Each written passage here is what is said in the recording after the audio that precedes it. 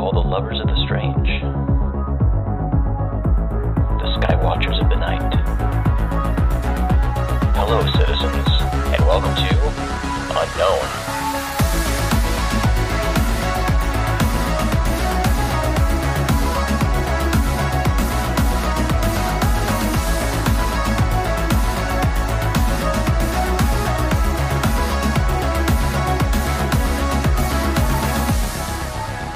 I'm Jason McClellan.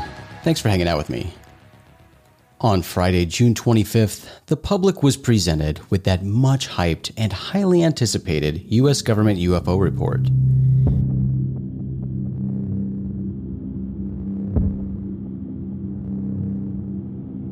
We'll walk through that report today, but before we do, I know we've talked about this report several times on this show, but if you're not familiar with this report, or if you need a refresher, this is a report that was requested back in June of 2020 by the Senate Select Committee on Intelligence. It asked for the Office of the Director of National Intelligence to prepare a report containing data about military UFO encounters, as well as a plan for different government departments and agencies to share data related to UFOs. That's the short backstory for this report. So let's get into it. The unclassified version of this report, titled Preliminary Assessment Unidentified Aerial Phenomena, was published by the Office of the Director of National Intelligence on the afternoon of June 25th. The first section in this report, titled Scope and Assumptions, already gives us a nice surprise. We see right away that a wide variety of government agencies provided input for the report. Army, Navy, Air Force, NSA, FAA, FBI, and more. Although that might sound like a no-brainer for a report like this, you might recall that the report request from the Senate Select Committee on Intelligence only asked for data from the Navy and the FBI, so seeing a broad list of data sources included in the report was unexpected but certainly reassuring. For this report, the Pentagon's Unidentified Aerial Phenomena Task Force focused on military UFO incidents that occurred between 2004 and 2021. They looked at 144 UFO reports. But unfortunately, this unclassified report doesn't include the details of any of these evaluated incidents. In lieu of specific details, the report notes that of the 144 reports they looked at, a positive identification was only found for one case, which turned out to be a large deflating balloon. I suspect the most interesting, exciting, or even sexy part of this report for the general public and UFO fans alike is the comment that, quote, a handful of UAP appear to demonstrate advanced technology, end quote. Again, without providing specific details, the report describes, quote, in 18 incidents, described in 21 reports, observers reported unusual UAP movement patterns or flight characteristics. Some UAP appear to remain stationary in winds aloft, moving against the wind, maneuver abruptly, or move at considerable speed without discernible means of propulsion.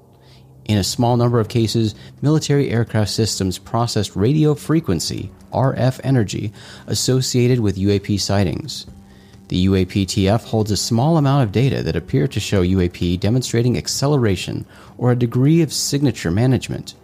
Additional rigorous analysis are necessary by multiple teams or groups of technical experts to determine the nature and validity of these data. We are conducting further analysis to determine if breakthrough technologies were demonstrated, end quote. And, on the other hand, the part of this report that probably bummed some people out the most was this statement, quote, the limited amount of high-quality reporting on unidentified aerial phenomena hampers our ability to draw firm conclusions about the nature or intent of UAP, end quote. Many people were really hoping for some sort of groundbreaking announcement or some conclusive determination about aliens, or certainly something more exciting than we don't know. But that's UFOs. Welcome to the game. That's how trying to identify UFOs works. In the large majority of cases, you can come up with likely explanations, but most cases also have extremely limited data. So firm conclusions are hard to come by. One component of the report I personally found to be a bit silly was the statement that, quote, UAP probably lack a single explanation, end quote. Really? You don't say. Of course there isn't a single explanation for UFOs. Every UFO sighting is different. The explanations for UFO sightings are infinite. But I suppose it's good that this detail was included in the report. It's something that the general public doesn't fully grasp. And frankly, it's not surprising to see things like that in this report. It clearly indicates that the individuals who assembled this report are new to this topic. And that's not necessarily a bad thing. But it does provide some important context about the people behind the report, the incident evaluations conducted for the report, and about the report as a whole. One section of the report reveals part of the investigation process seemingly established by the UAPTF, and that's a section detailing 5 explanatory categories into which UFO incidents will be placed once they are resolved. And those categories are airborne clutter, natural atmospheric phenomena, USG or industry developmental programs, foreign adversary systems, and other. Of course, this other bucket is where cases most interesting to UFO researchers will land. And it's nice to see that, at least for now, the plan isn't simply to dump the unknowns into a bucket and forget them. The report explicitly states, quote, "We would group such objects in this category pending scientific advances that would allow us to better understand them. The UAPTF intends to focus additional analysis on the small number of cases where a UAP appeared to display unusual flight characteristics or signature management," end quote. Unsurprisingly, the report states, quote, "UAP sightings also tend to cluster around U.S. training and testing grounds," end quote. That's not surprising for this report because, after all, military training ranges were more or less the focus of this report. But I was glad to see them responsibly add, quote, "But we assess that this may result from a collection bias as a result of focused attention, greater numbers of latest generation sensors operating in those areas, unit expectations, and guidance to report anomalies," end quote. UFOs are reported all around the world every day. And there's no question that the number of sightings that occur outside of military airspace far outweigh those that do.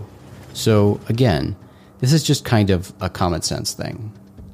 There's one section of this report that I had to reread a few times, and that's a section that mentions the Federal Aviation Administration, the FAA. The report states, quote, "The FAA captures data related to UAP during the normal course of managing air traffic operations. The FAA generally ingests this data when pilots and other airspace users report unusual or unexpected events to the FAA's Air Traffic Organization," end quote. I initially found this statement troubling because, no, the FAA has notoriously and confusingly wanted nothing to do with UFO reports and data. Their manual directs people wishing to report a UFO to civilian UFO reporting centers, like the National UFO Reporting Center. Now, maybe this is a new shift in policy that will be reflected in the manual soon, but after rereading this statement a few times, I suspect the report is only specifically referring to live incidents, like when a pilot sees an unexpected craft nearby and radios a tower to inquire about any nearby traffic. But regardless, it looks like the FAA is certainly being included in the government's UFO study, and that's a very good thing. The UFO report concludes in a logical and predictable way by again pointing out that it's not easy to study UFOs, even harder to identify UFOs, and any further official study requires more resources. In explaining this, the report reveals that the UAP task force has long-term goals. It states, quote, "The UAPTF's long-term goal is to widen the scope of its work, to include additional UAP events documented by a broader swath of USG personnel and technical systems in its analysis," end quote. It's disappointing to see that sites are still only focused on government and military UFO sightings, but it's progress, certainly a step in the right direction. After the classified version of the UFO report was published to the public, Congressman Adam Schiff, who is the chairman of the House Intelligence Committee, released a statement about the report. It says, quote, "Through the Intelligence Authorization Act, the Congress and the Intelligence Committee required the preparation and release of today's report, as it has become increasingly clear that unidentified aerial phenomena are not a rare occurrence, and our government needs a unified way to gather, analyze, and contextualize these reports. We should approach these questions without preconceptions to encourage a thorough, systematized analysis of the potential national security and flight safety risks posed by unidentified aerial phenomena, whether they are the result of a foreign adversary, atmospheric or other aerial phenomena, space debris, or something else entirely. We look forward to reviewing the report and will host a classified briefing for the members of the House Intelligence Committee later this year based on its findings, and to build on the member briefing held last week. As we continue to receive updates, we will share what we can with the American people, as excessive secrecy will only spur more speculation." End quote. Additionally, on the same day, Deputy Secretary of Defense Kathleen Hicks issued a memo directing the Office of the Undersecretary of Defense for Intelligence and Security to, quote, "develop a plan to formalize the mission currently performed by the UAPTF. The plan should, number one, establish procedures to synchronize collection, reporting, and analysis on the UAP problem set, and to establish recommendations for securing military test and training ranges. Number two, identify requirements for the establishment and operation of the new activity, to include the organizational alignment, resources, and staffing required, as well as any necessary authorities and a timeline for implementation. Number three, be developed in coordination with the Principal Staff's assistants, the Chairman of the Joint Chiefs of Staff, the Secretaries of the military departments, and the commanders of the combatant commands, and with the DNI and other relevant interagency partners. All members of the department will utilize these processes to ensure that the UAPTF, or its follow-on activity, has reports of UAP observations within 2 weeks of an occurrence." End quote. So all of this plainly spells out that it looks like we're going to get yet another U.S. government UFO program, an actual dedicated UFO program, not a limited time special purpose task force. All things considered, I think this new UFO report is surprisingly good. Certainly far better than I expected. I was pretty surprised to not see any specific case details or data, but this is, as the name plainly describes, a preliminary report. Others will likely follow. I'm guessing congressional hearings aren't too far away, and a new UFO program or programs are in the works. So there's definitely movement related to the UFO issue at the government level. We'll just have to wait and see where this all leads. Well, citizens, that's going to do it for this episode. You can find more episodes of Unknown on all the major podcast platforms. And you can always find this show and our other shows at rogueplanet.tv, because Unknown is a Rogue Planet production. rogueplanet.tv is your home for all the strange. Thanks again for hanging out today. I'm Jason McClellan. Do us a favor, friends. Always treat the UFO subject with the cautious and responsible skepticism it deserves. Question everything. Have the courage to form your own opinions. Keep truth as the focus of your quest, even if the truth conflicts with your opinions. And, of course, stay strange.